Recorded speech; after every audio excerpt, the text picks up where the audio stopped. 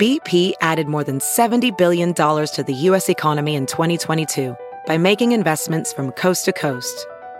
Investments like building charging hubs for fleets of electric buses in California and starting up new infrastructure in the Gulf of Mexico. It's and, not or.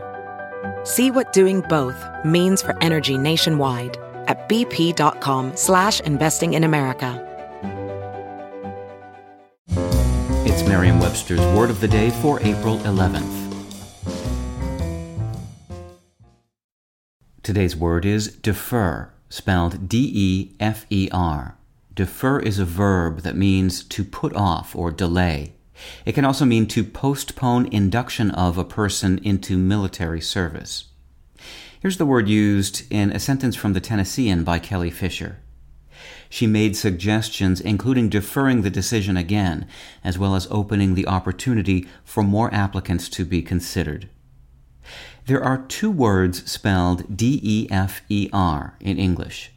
The other defer, which means to delegate to another for determination or decision, or to submit to another's wishes or opinion, as in, I defer to your superior expertise, is derived from the Latin verb deferre, meaning to bring down.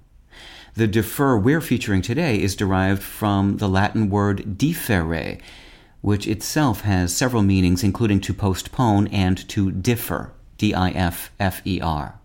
Not surprisingly, differre is also the source of our word differ, meaning to be different.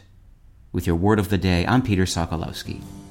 Visit Merriam-Webster.com today for definitions, wordplay, and trending word lookups.